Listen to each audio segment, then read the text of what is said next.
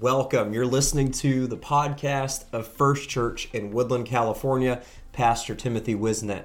We're so glad you could join us, and we pray that this message you're listening to today is a blessing to your day, and I want to invite you also to visit us online at firstchurch.app to get connected with us and learn about our service and upcoming events, and we hope that we can connect with you and see you soon.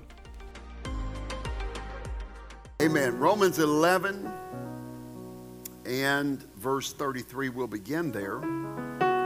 Oh, the depth and the riches, both of the wisdom and knowledge of God. Say that, the wisdom and the knowledge of God.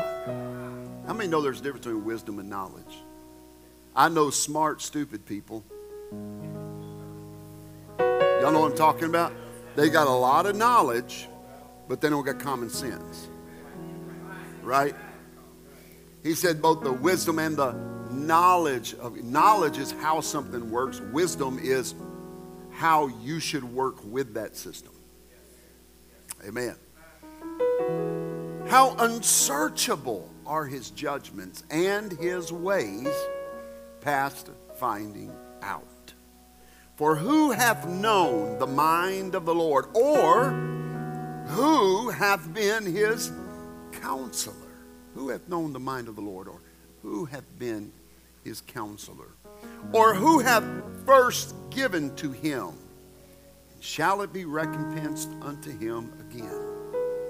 For of him, and through him, and to him are all things, to whom be glory forever. Amen. That's a powerful statement. For of him, and through him, and to him are all things. Look at somebody and say, all things, to whom be glory forever. Amen. Now drop down to the familiar passages, 12 and 1. Remember, the book was not written in chapter and verse. These are letters. The translator divided it for trying to categorize thought process. And so sometimes when we see a break between chapters, we think the mind of the author has switched, as if he put his pen down and came back a day later, or he went off in a different direction, when actually it's all flowing together.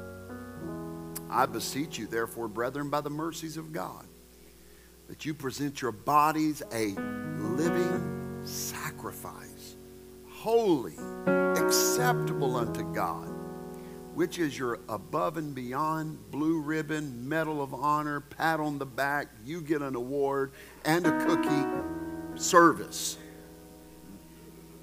Is that what he said? He said, this is your... It ought not be unreasonable. You mean God wants me to live holy? Yes, and it shouldn't be unreasonable. You mean God wants me to have holy communication? Yes, and it shouldn't be unreasonable.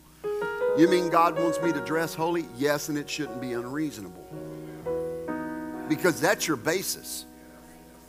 Because if you struggle with that, you're not even at reasonable yet. So if you struggle with that, you need to go back. Oh, the depth and the riches of the knowledge and the wisdom of God. Well, how can I know the depth and the riches and the knowledge of God? Are you ready? It starts with a living sacrifice, holy, acceptable unto God, which is your reasonable service.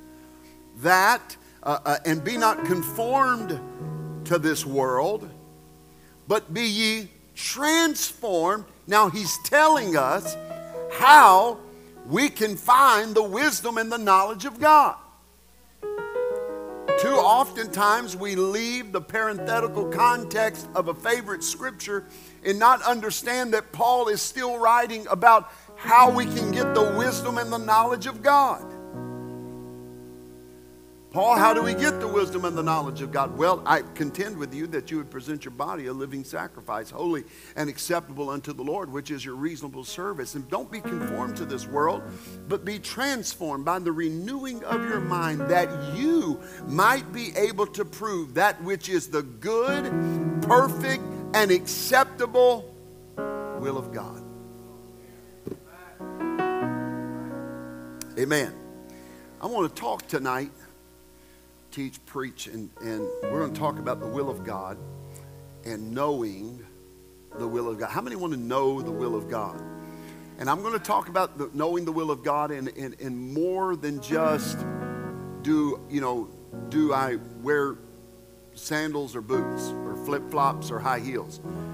The will of God, do I take this job? I'm talking about that is part of it, but that's not all of it. I want to know the will of God. Amen. I want to see the mysteries that God has for my life. Amen. And let's pray together right now. Jesus, you are so good.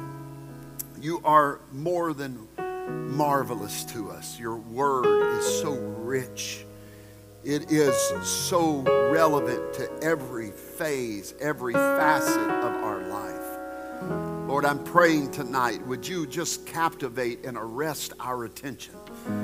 Would you grab us as if it were like a parent holding each side of the face of their child? Look deep into our eyes and our spirit tonight and speak into us, God, how that we can know better your wisdom and knowledge and your will for our life. In Jesus' name we pray. And everyone said amen. Look at somebody as you're seated and say, I want to know the will of God. You can be seated. Amen. Some things in knowing, and I'm going to talk about the will of God in more than one facet. And hold on, I got to reset my clock here. Since Brother Garza has been falling off his duty of keeping up with my time, I had to re-download to try and keep up with my time. Amen. So you've already been replaced by technology. Amen.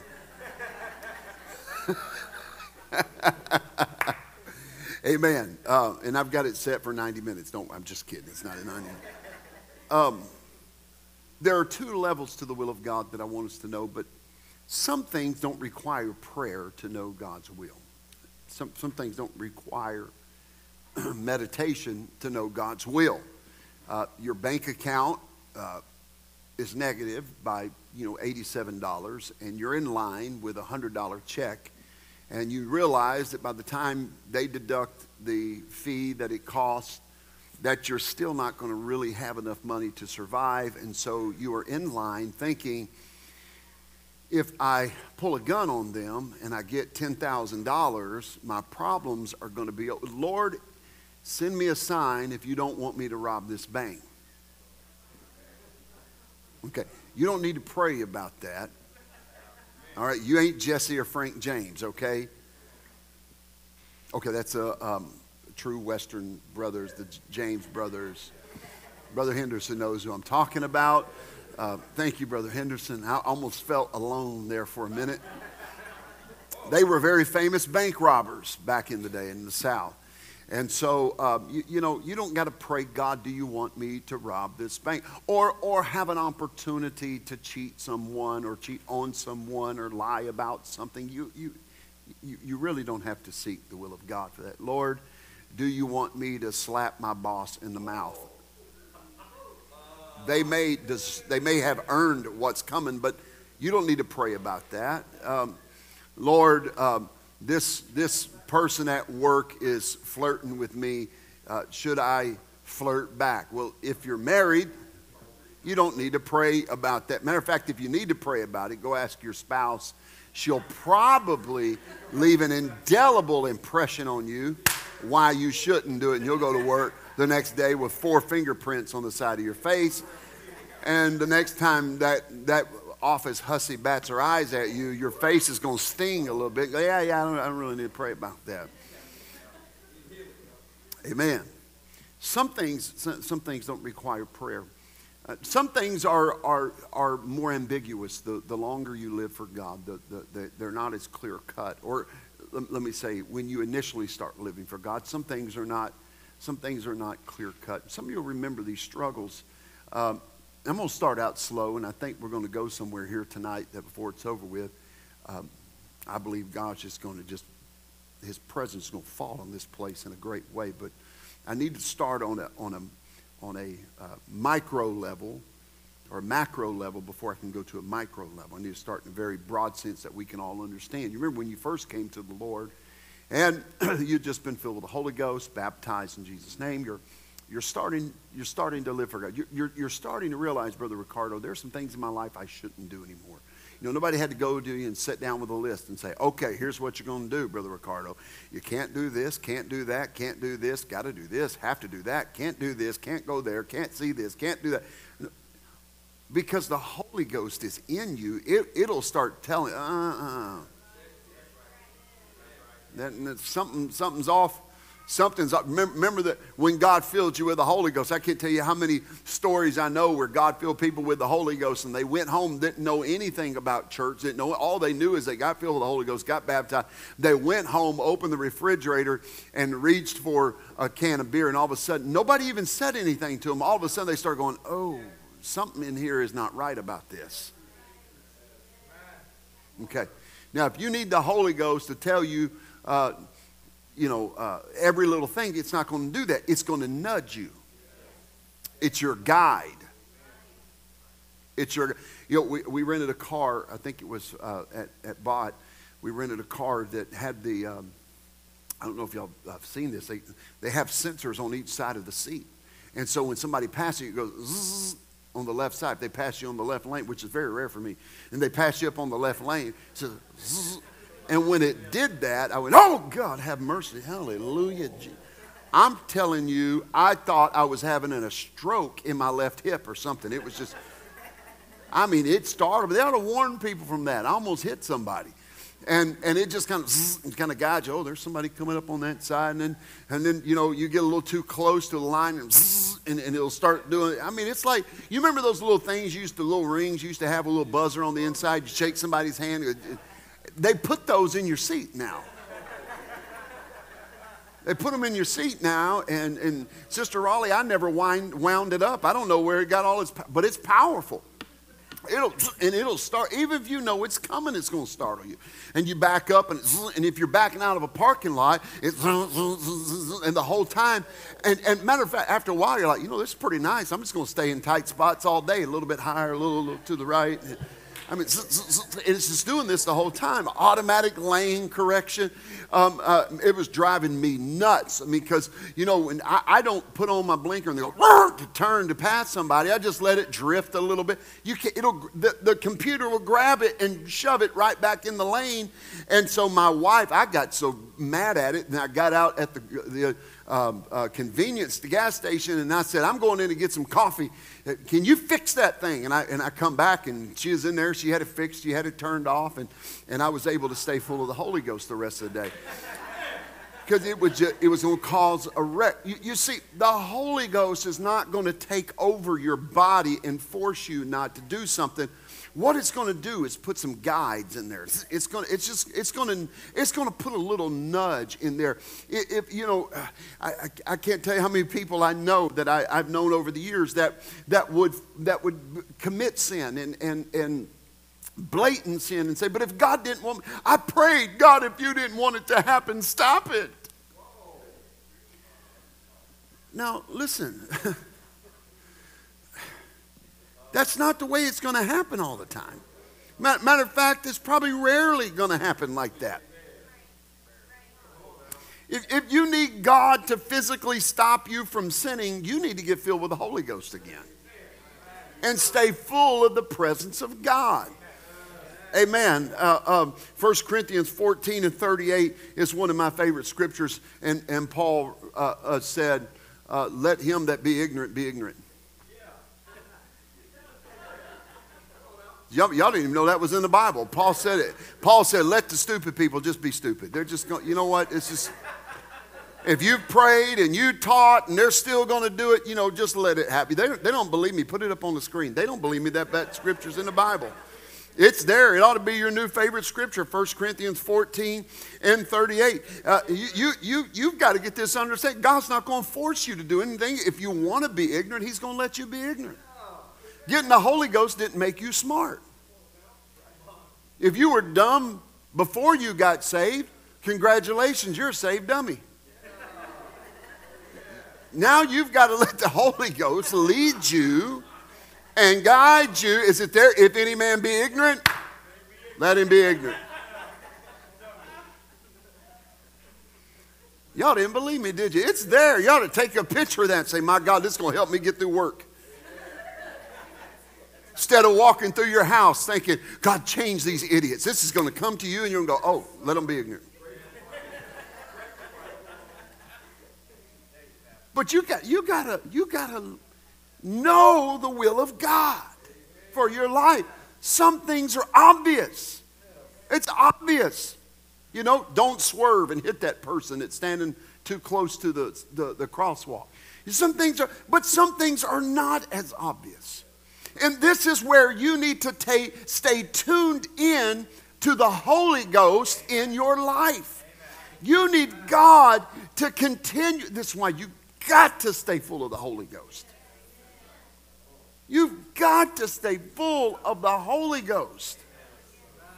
Amen. Because the Holy Ghost is going to give you that guidance. Romans 8:14 says, for as many as are led by the Spirit of God, they are the sons. It didn't say those that are forced by the Spirit of God are the sons of God. Those that are drugged by the hair of their head are the sons of God. Those that are put in handcuffs and shackled and drugged. No, it says if you're led. There's a difference between being led and being driven. The Holy Ghost is not going to drive us. It's going to lead us. And we must have the attitude that I want to know the will of God in my life. And the first will of God that I'm talking about in our life is the purposed will of God in our life. Now, Paul starts this whole conversation saying by talking about the depth and the riches, both of the wisdom and the knowledge of God, how unsearchable are his judgment, his ways are past finding out. He didn't say to pray to find out the ways of God, but rather the wisdom and the knowledge of God. Matter of fact, the writer said, if any man lacks wisdom,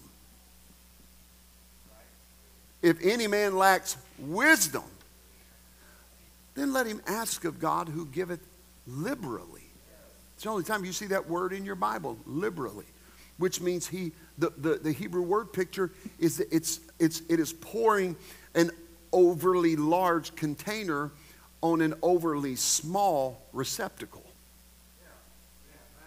It's like pouring a 5-gallon bucket of water on a 6-ounce cup on the table. He said, ask of God if you need wisdom, and he will not give it to you in lack. He's not going to take out a little eyedropper and say, well, that's enough for you right there. No, he's going to pour out a bucket.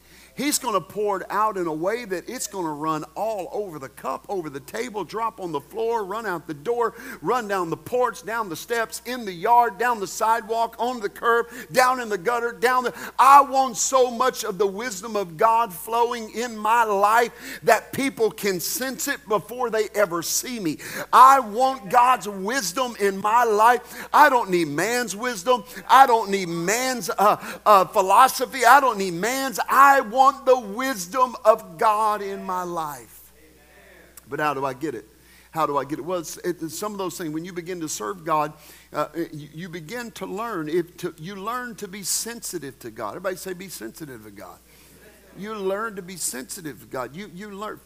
At first, it's just big no's and big yeses. And then the longer you live for God, it goes from 2-letter word instructions to more fragmented senses. In essence, it's how you train a child. Amen.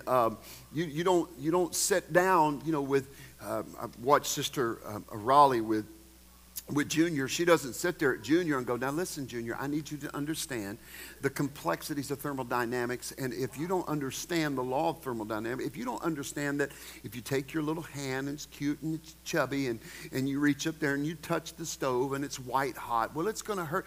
No, a child doesn't understand. You say, no. You don't even say don't touch. You just say no. They don't even comprehend, don't touch, just no. Now, when he gets older, you have a different conversation. You're just like your father. Quit. No, I'm just kidding.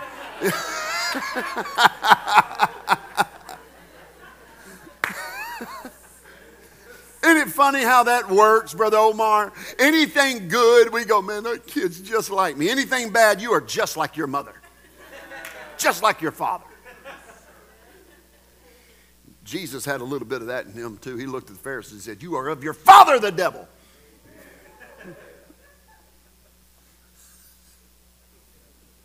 It's simple yes, simple no. Simple yes, simple no. Then the complexities. This is where wisdom comes. See, knowledge is yes and no, but wisdom is the why behind the yes and the no. Come on, and so all of a sudden you know, taste not, touch not, basic, don't touch, don't taste, don't be a part of that. And then the older you grow in the wisdom and the knowledge of God, then you understand the why.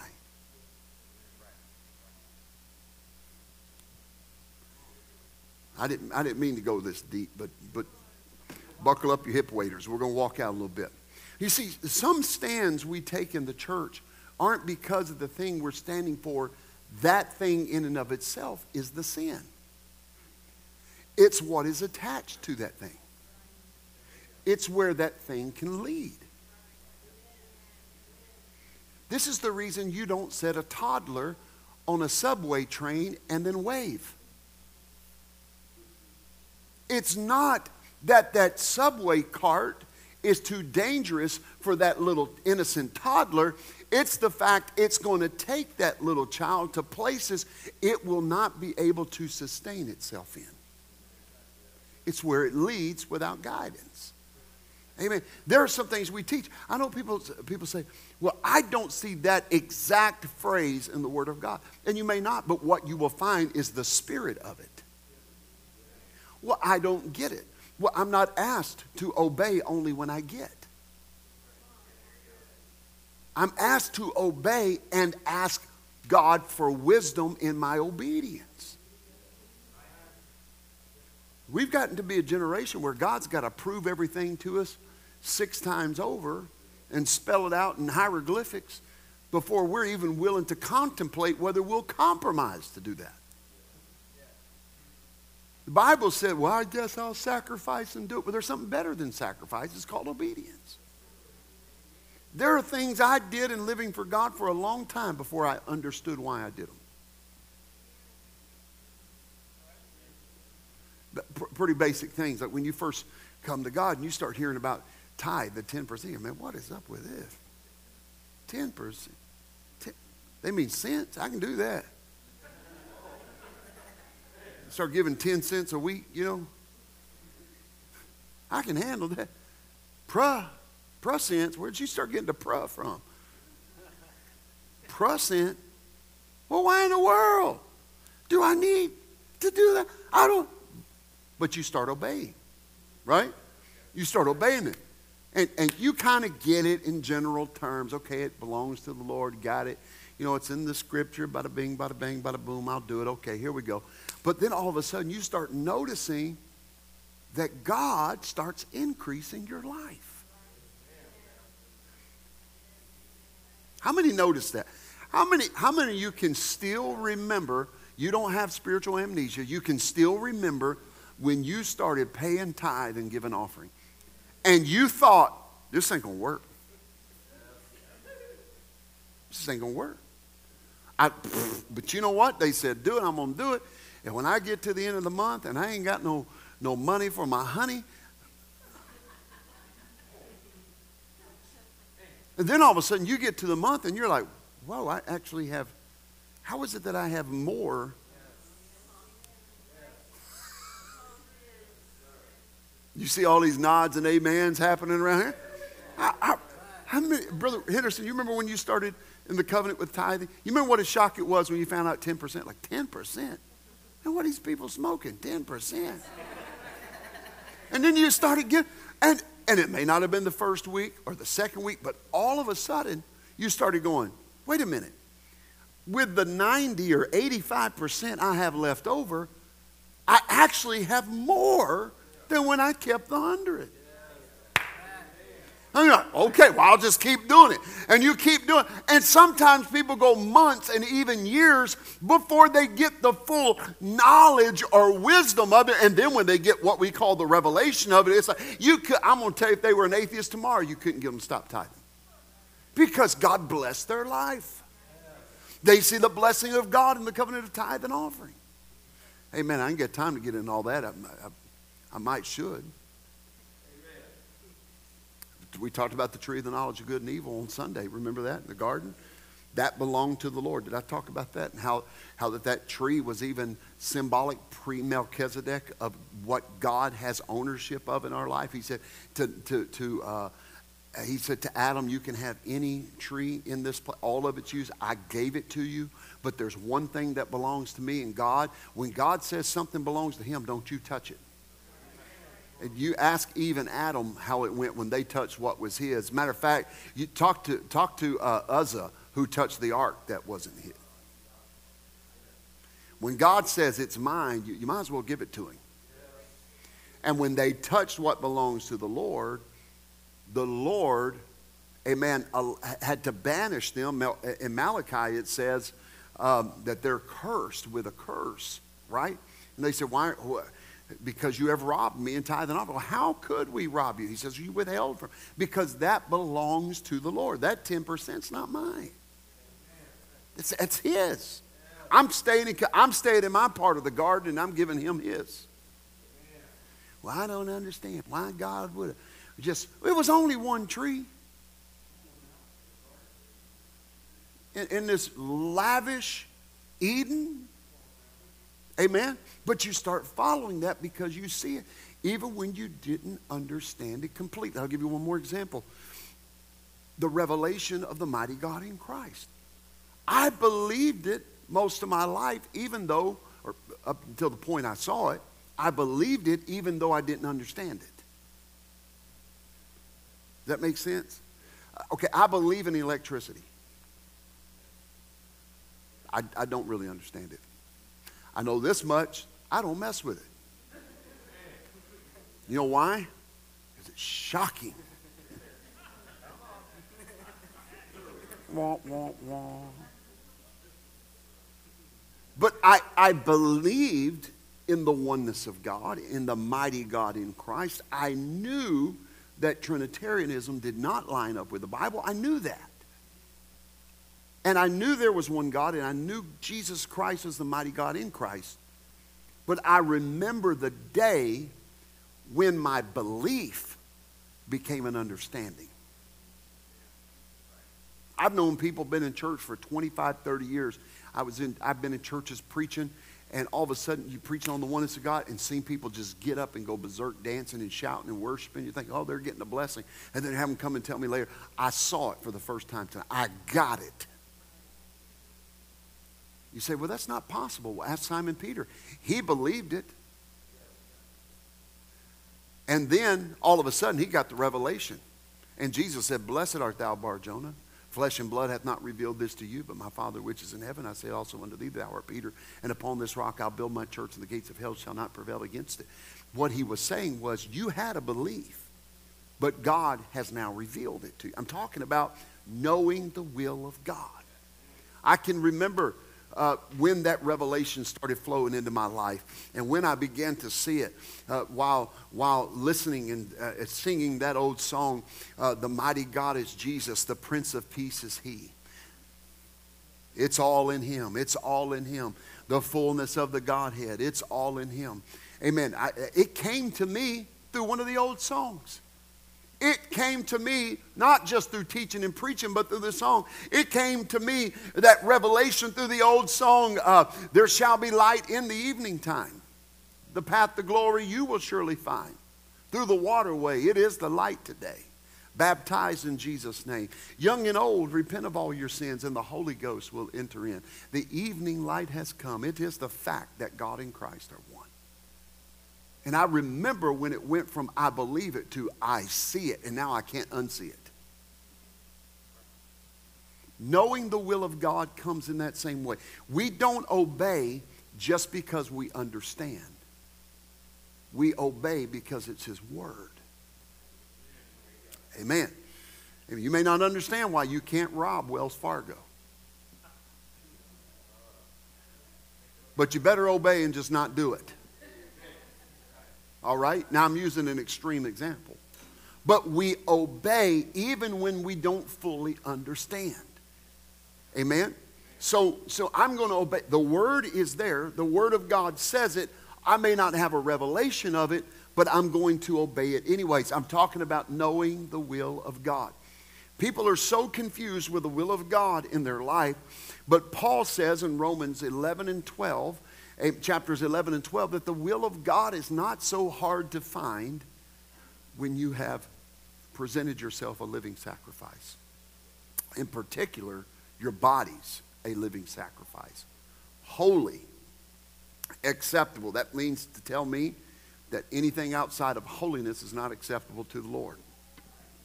Don't shout me down when I'm preaching good. Holy, acceptable unto God, which is your reasonable service. And be not conformed to this world. You see, he's still connecting these two things. Your body a living sacrifice, your body being holy, your holy body being acceptable unto God, your holy body being acceptable unto God and being the most minimal service we give to the Lord. And then he says, don't be conformed to this world. Don't be conformed to this world with your body. Then he says, be not conformed unto this world, but be ye transformed by the renewing of your mind. In other words, you will get your body holy and acceptable, a living sacrifice unto God, when you do not conform to this world, the ways of this world. You will get a better understanding of what it means to live dead, to live dead to the flesh, dead to the sin, when you transform your mind and don't let it be conformed to the world. Because if your mind gets conformed to this world, you'll have a hand on your hip, foot tapping attitude. Well, I don't see it and I don't know why, and that church over there don't do it, they don't do it, and they don't. See, you got to get in the Word. Matter of fact, the Bible says you are saved by the washing and the regenerating. You got to get the Word, and you got to wash your mind with the Word, because your carnal, corrupt mind is always going to find a way out of the will of God. But the Holy Ghost in you, the Holy Ghost in you, God says, I am trying to get you to reflect outside what I am inside. It's a Holy Ghost. It needs to be a holy body. Does this make sense tonight? Does this make sense tonight? Amen. It's a Holy Ghost in us. It needs to be a holy body following after the Holy Ghost in us. Present your bodies a living sacrifice, holy, acceptable unto God, which is your reasonable service. And be not conformed unto this world, but don't be conformed to this world. Don't be patterned after this world. Don't be formed after this world. Don't be shaped after this world. Don't let your body be following every trend of the world and every fad of the world. Don't let your mind lust after and desire the things of the world. Don't let your mind see the world and say, I need more of that, because the more I have of the world, the less I have of Him. But the more I have of Him, the less I have of the world. And I can't have both of them, because no man can serve two masters. I gotta understand that if I'm going to be holy, then I've got to be separate. Amen. I know it's 2023 and they're too afraid to preach this even in Pentecostal churches, but this is a Pentecostal apostolic church, and we're going to stay in the Word. That's why God said, wherefore come out from among them. Who is the them? Them is the world. Them is Egypt. Them is the lost. Them is the pattern after the kingdom of man, the kingdom of hell. Come out from among them. Come out from among them. Come out from among them. You got to come out from the liars and the hypocrites and the cheaters and the drunkards and the drug addicts. Say, well, they ain't all that bad. Well, you got to come out of the lusters, and you got to come out of those that are rilers and people of wrath. You got to come out. Well, who is them? Those are some pretty good people. people. No. You got to come out from among them. The word them there actually denotes that people that are not of the covenant. Why do you think David said to Goliath, you uncircumcised Philistine? You want to know why? Because David was letting him know, you're not in the covenant that I'm in. You're not in the covenant that I'm in. I'm in the covenant that God established with Moses. Amen. Come out from among them, he said, and touch not the unclean thing. Now watch this. We said, well, God just accept. He does accept us to a point. He accepts us in salvation. But to walk with him, we've got to come out from among them and be separate. Touch not the unclean thing. Then he said, I will receive you unto me. You will be my people. I will be your God. You will be my children. I will be your father.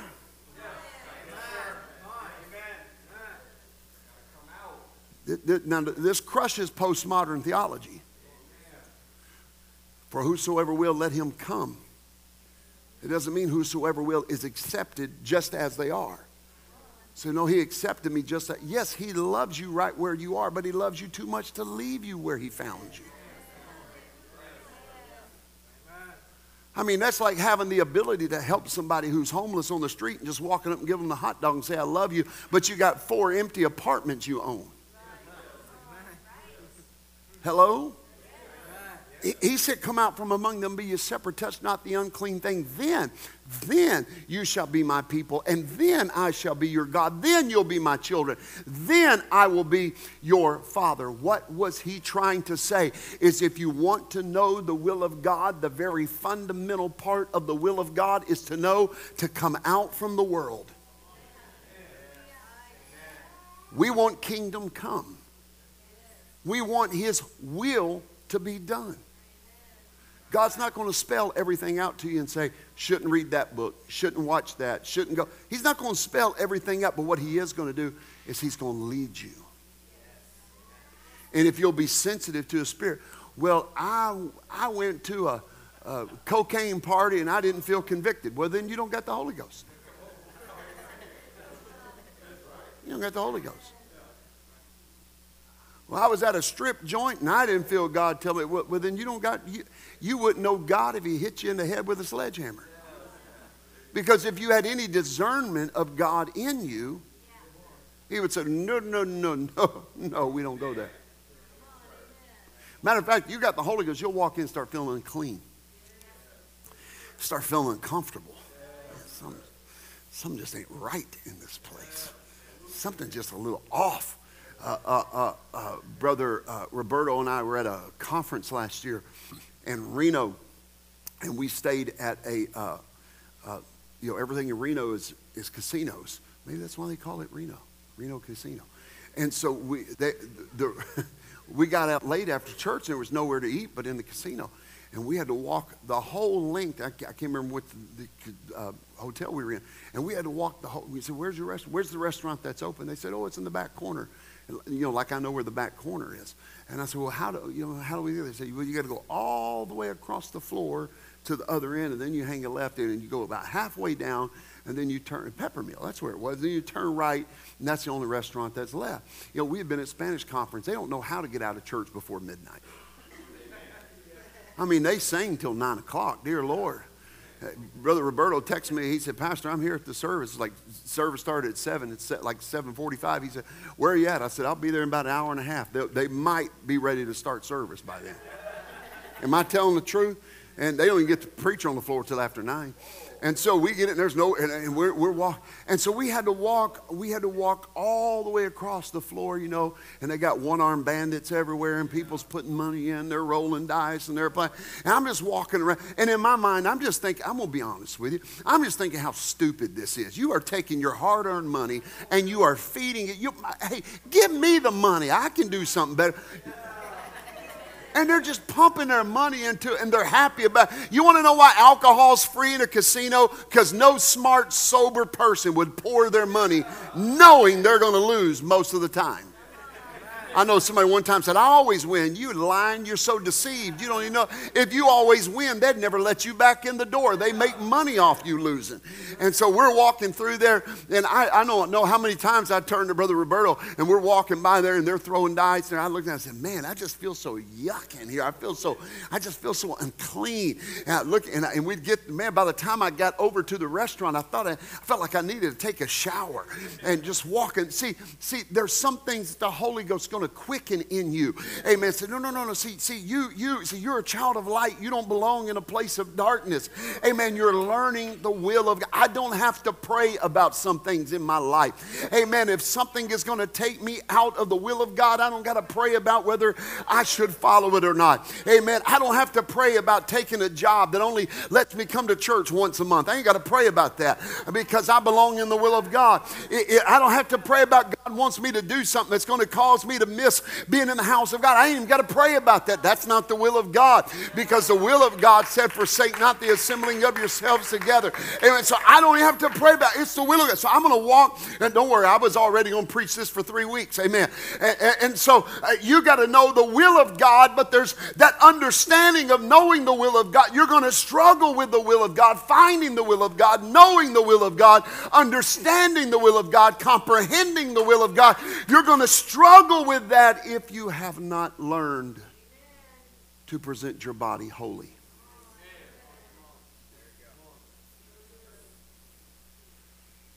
Present your body as a living sacrifice, holy, that is separate, sanctified, separate unto the Lord. It's hard to discern the will of God in your life when you still think you've got a right to do things that displease God.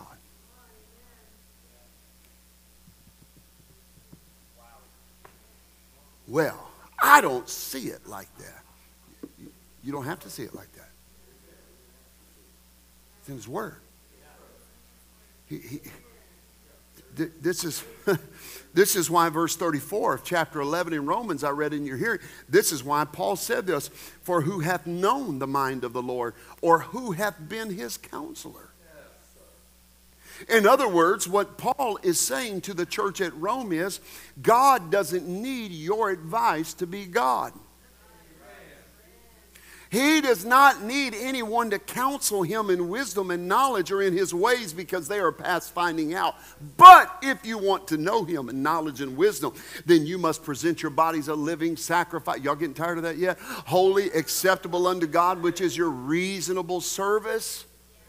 And be not conformed unto this world, but be you renewed by the transforming of your mind. Why do I need to be renewed by the transforming of my mind? Why do I need to live holy and separate from the world and sin? Because the only way I'm going to know the good, acceptable, and perfect will of God is totally dependent on whether I am living sacrificially to the Lord.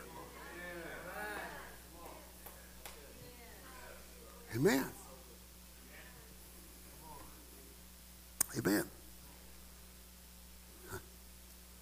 But but Pastor, I just separate want from God's acceptance. Because if we're not careful, we can deceive ourselves to think God is okay with chasing desires that displease Him.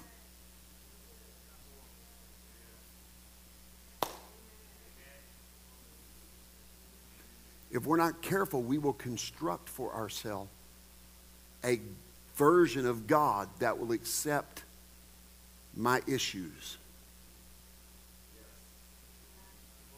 Oh, I know it's probably a sin for them, but not for me. God, see, me and God got an understanding. No, it's not how it works. Is this all right tonight? Pretty. I know it's stout for it. We're in the holy 3 weeks here of vision and service and Sunday of sacrifice. But I'm telling you, if we're praying, kingdom come, thy will be done, you are praying a useless prayer if you're not sacrificed to the Lord. Because when kingdom comes and his will is to be done, you'll be as lost as a one-winged goose in a hurricane. You want, where do I go? Ah! Where am I going? You've got to know the will of God. That was my best goose impression. It sounded more like a parrot, but I think everybody got the point. Oh, oh. I think they honk, right? Oh. I know they're annoying. Them Canadian goose are mean. Can't stand them things. But how are you going to know kingdom come, his will be done? How are we going to be able to do that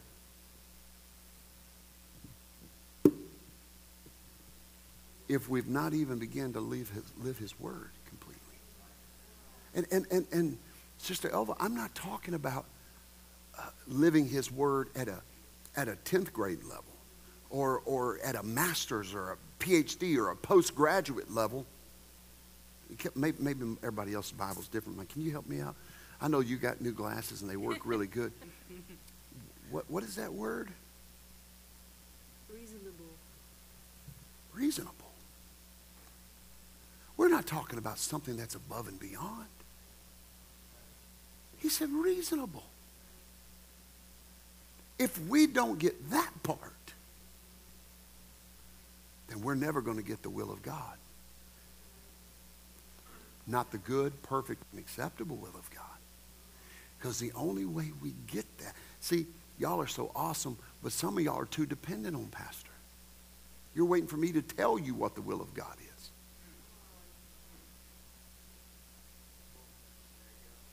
I can't tell you what the will. I have people come to me and say, Pastor, pray for me. Whether this is the will of God, whether I take this job or that job. And I'll say, I'll pray with you. But it's rare that I come back and say yes or no. You want to know why? Because if they get that new job and it's terrible, guess who they blame? Well, Pastor, you told me you felt it was the will of God and I took that job, and I'm telling you, I'll pray with you.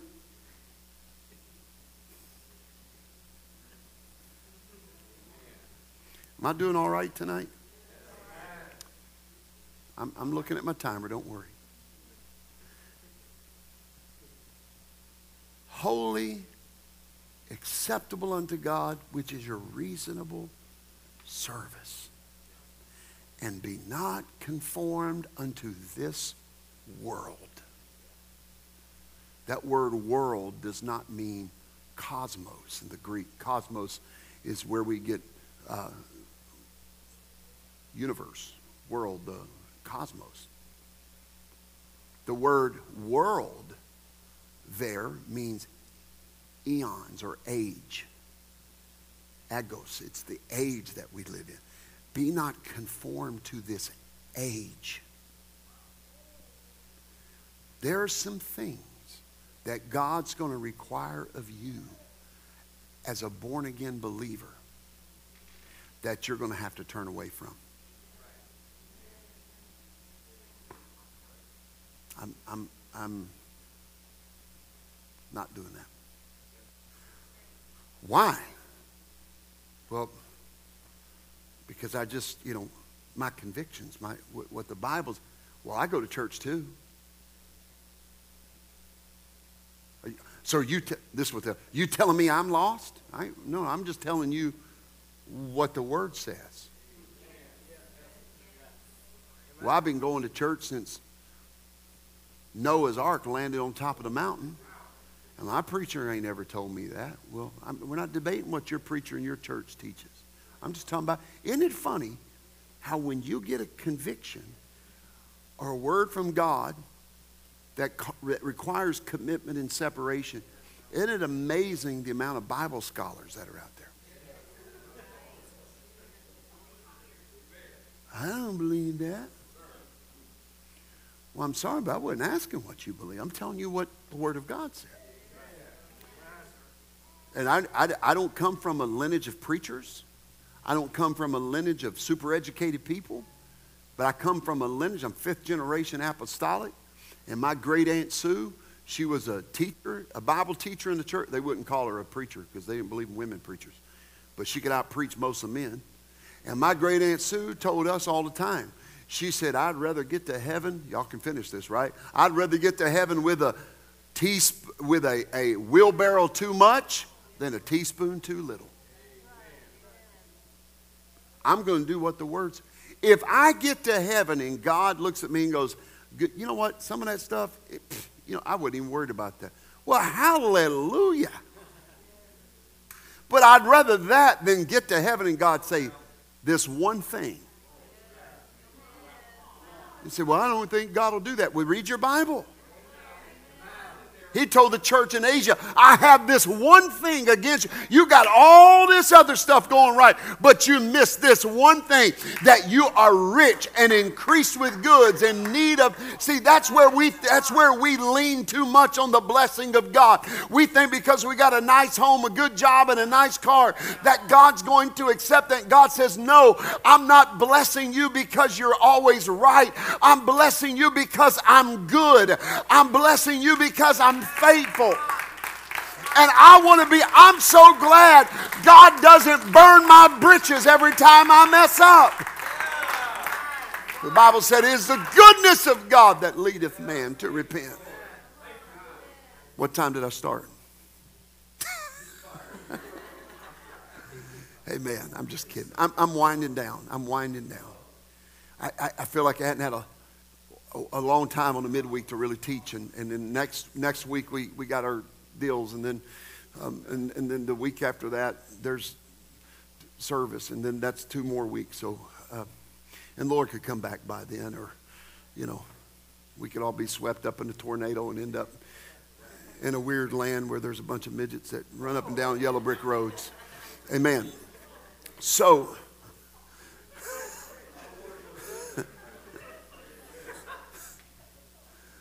follow the yellow brick road. Look at somebody and say, it's okay to laugh.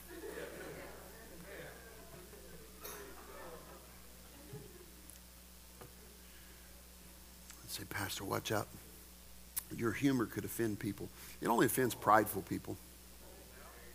People that think so highly of themselves that we should walk on eggshells.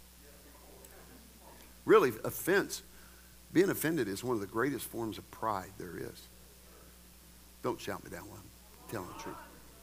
But that's why we got all these people running around. I'm offended by this. I'm offended by that. Call me this. I'm that. My gender, my pronoun.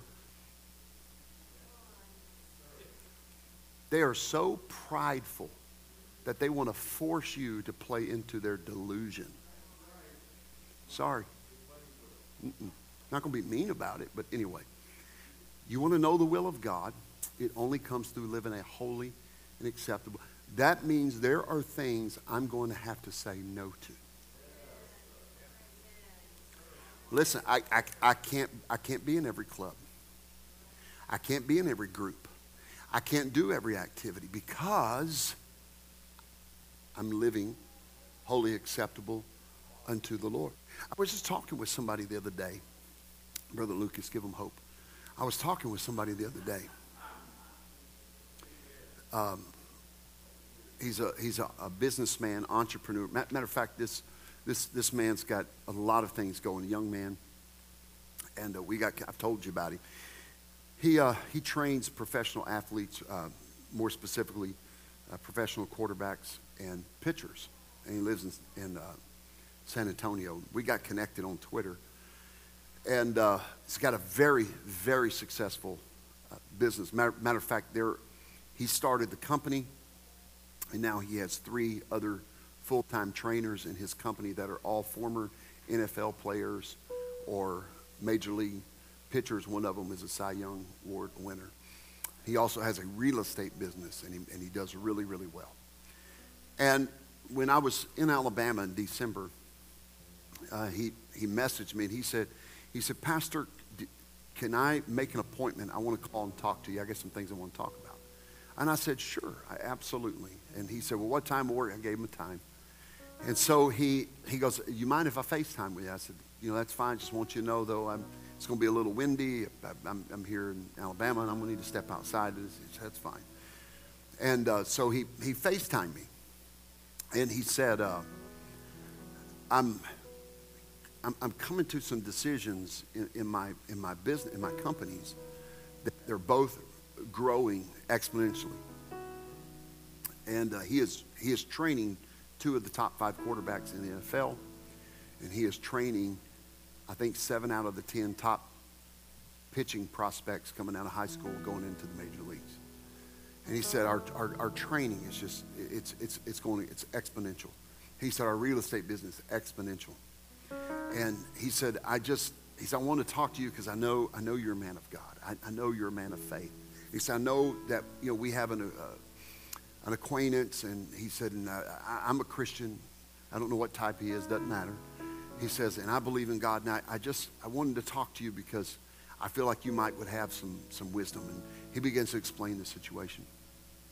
And he had remembered something I told him last year, because he was telling me he was about to make a decision. Then he went on to tell me how they got a newborn baby and he's exhausted, And my first deal to him was, don't make decisions when you're tired.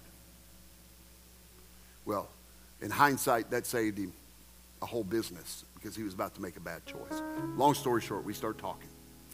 And he says, they want me to do this. And there's this opportunity, And I just stopped him. I said, Stephen, I said, you need to learn the value of a no and the power of a yes.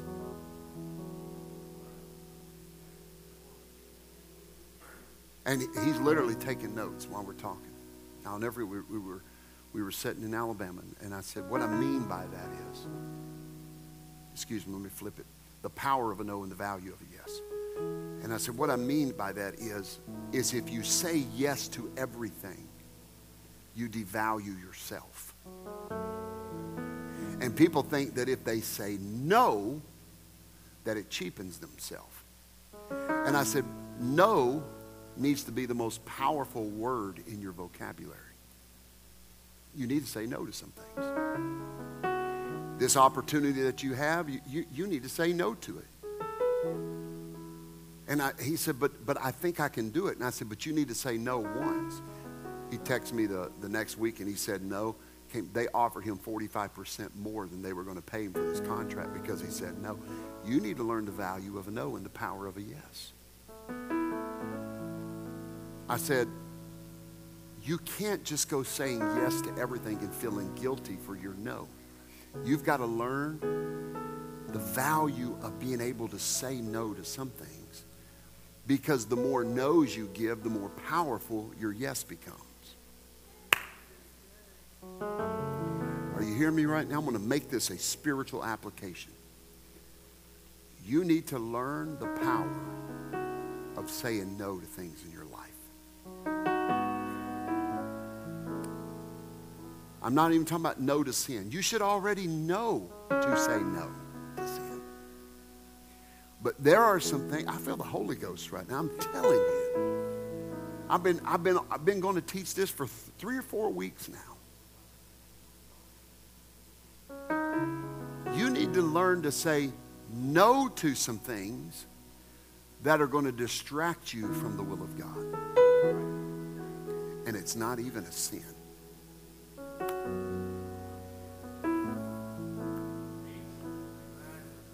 Brother Henderson's a successful entrepreneur. That was probably a pretty hard lesson to learn to tell some people no. When you've got your own business, you want to say yes to everybody. Yeah, more yeses mean more money, but more yeses means more stress. And the fact of the matter is, not everybody was worthy of your business. Right?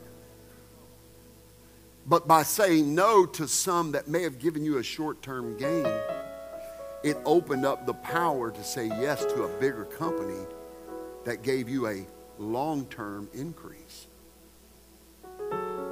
Y'all get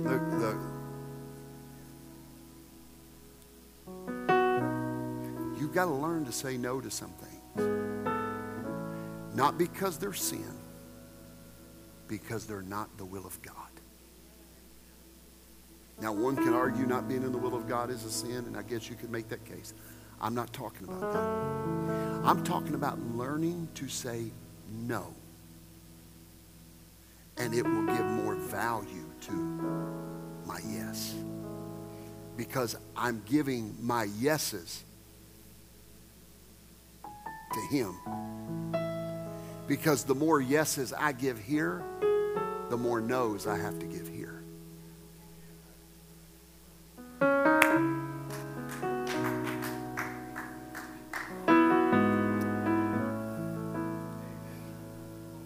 Amen. I've ran way over my time. I'm sorry. If you don't learn to say no here, see, here's the problem. When we say no here, we have to see the face. When we say no here, it's a invisible entity we're saying it to. We don't see the effect.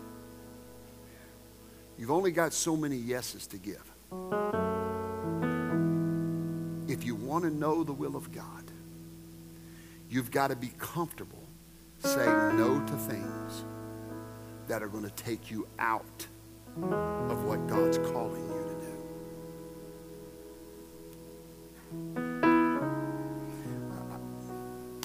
Amen. Am I helping anybody tonight, or is it just...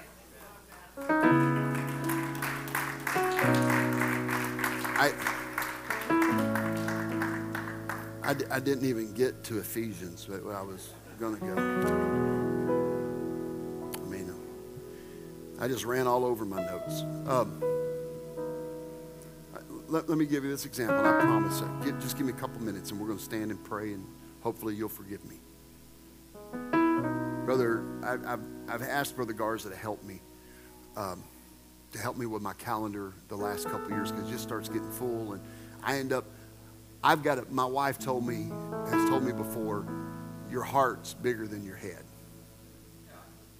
And it's not an insult. What she's saying is, your heart is in the right place. Sometimes you don't really think through the yeses you give. And I mean, we'd be going on vacation, and I'd spend 4 or 5 days of our vacation preaching for every church planter and every church that, because, oh, we heard you're in there. I'd bring suits. I had no intention to go to be preaching, and then they'd find out we were in there and call it, hey, Brother Wisnet, would you come preach for us? Oh, my God, this is the will of God that you're in our city. It's the will of God. You're within 130 miles of us, and I know you're on vacation, but it's the will of God. You need to come preach for my church, and I rarely get time with my family like that.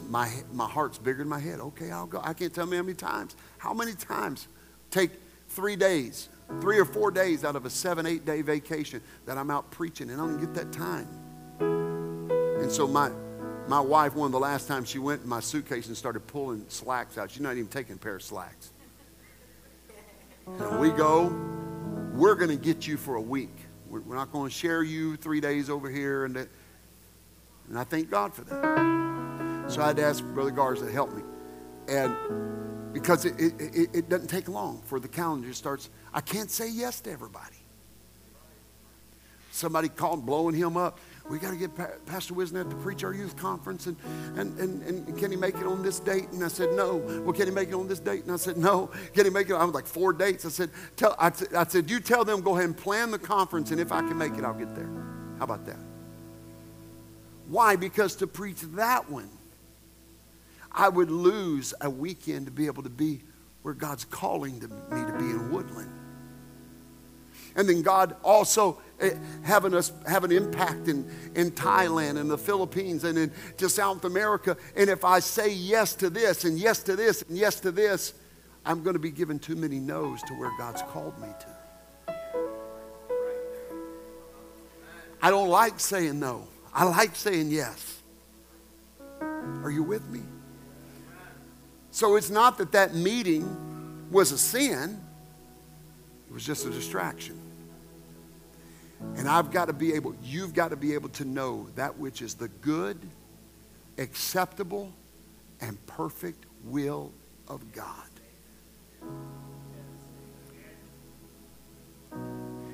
If something's going to keep me from my ministry, it's not the will of God.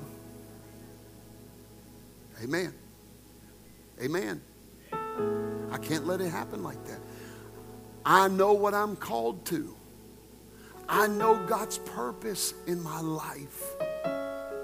I can't. It's not that it's a sin. I've got to stay in the perfect, acceptable will of God for my life. And in doing that, I've got to learn to say no so that my yes has power. And here's what my yes is going to be. Yes, Lord. Thy kingdom come. Thy will be done in earth as it is in heaven. Would you stand with me? Hallelujah. Y'all still love me? I'm so glad, because you'd go to hell if you didn't.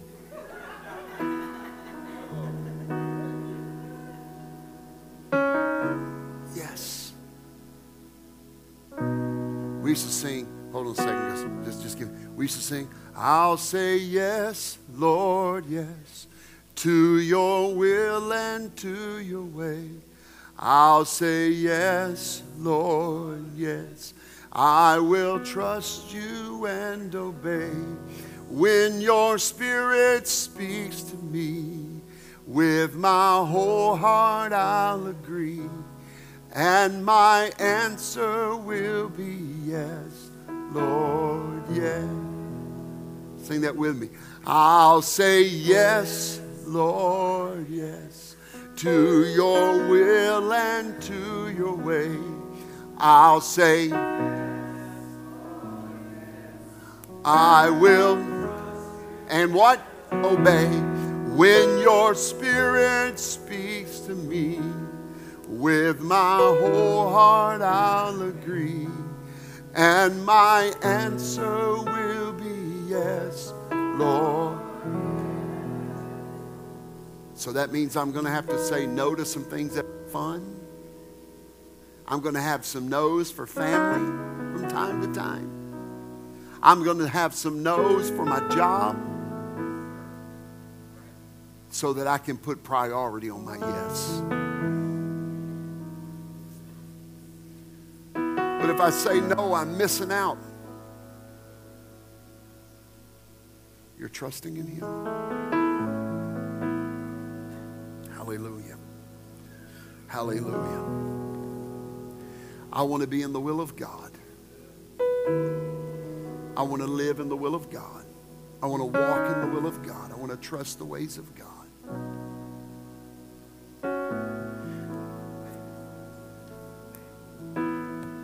You've got to trust His word when you cannot understand His ways.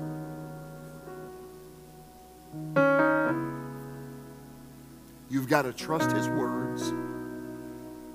Well, I don't know why I can't. Why can't I? Why must I say no? Just trust His word when His ways are not understandable. And that's the beginning of wisdom. Say, I'm not letting anything get between me and the will of God. No person's going to get between me and the will of God. No thing's going to get between me and the will of God.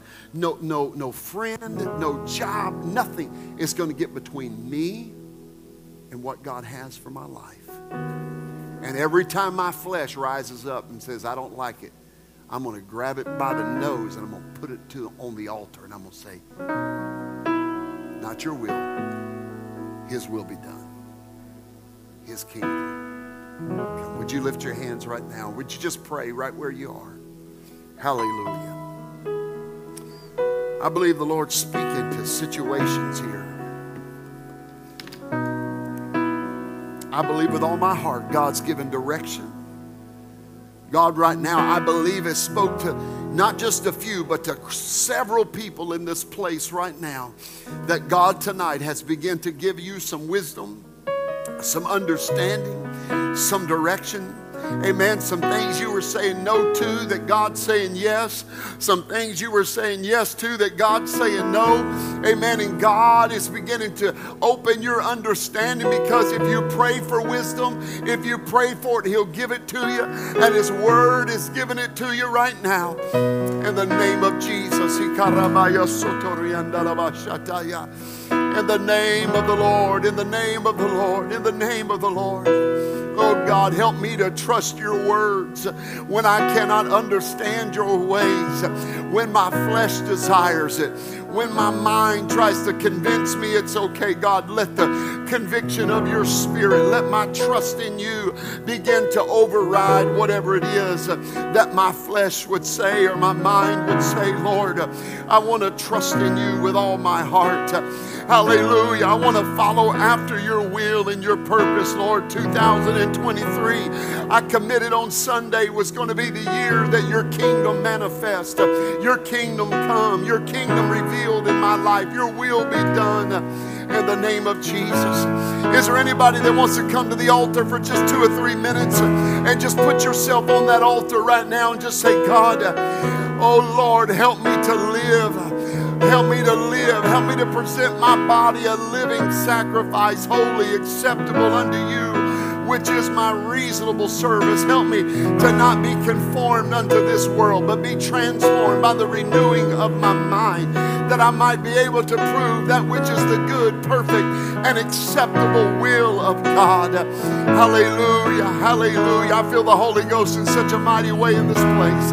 I feel such a beautiful touch of the presence of God. Hallelujah. Oh, I believe God's given wisdom. God's given understanding to somebody.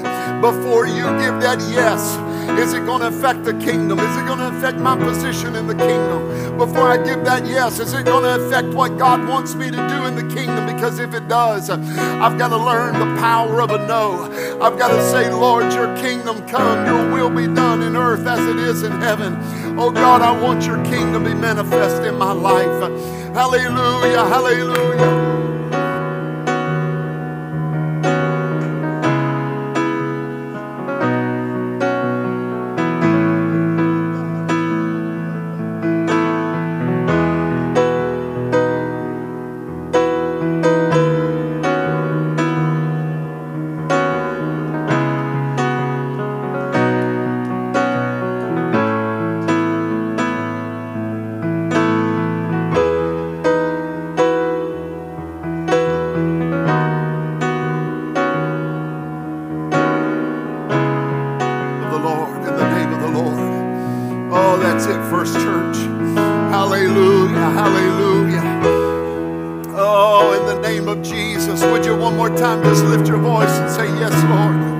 I want to say more yeses to you. I want you to be the King and the Lord of my life. In the mighty...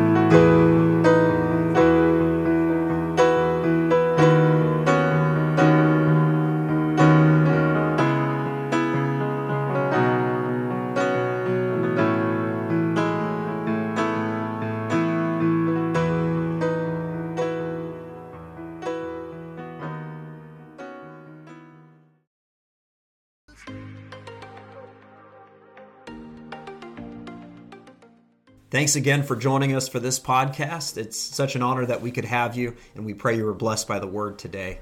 We want to stay connected with you, and so give us a follow on our social media pages on Facebook or Instagram. You can find all of those on our website at firstchurch.app. You can also stay connected with us through that website, and you can download it as an app on your phone from there.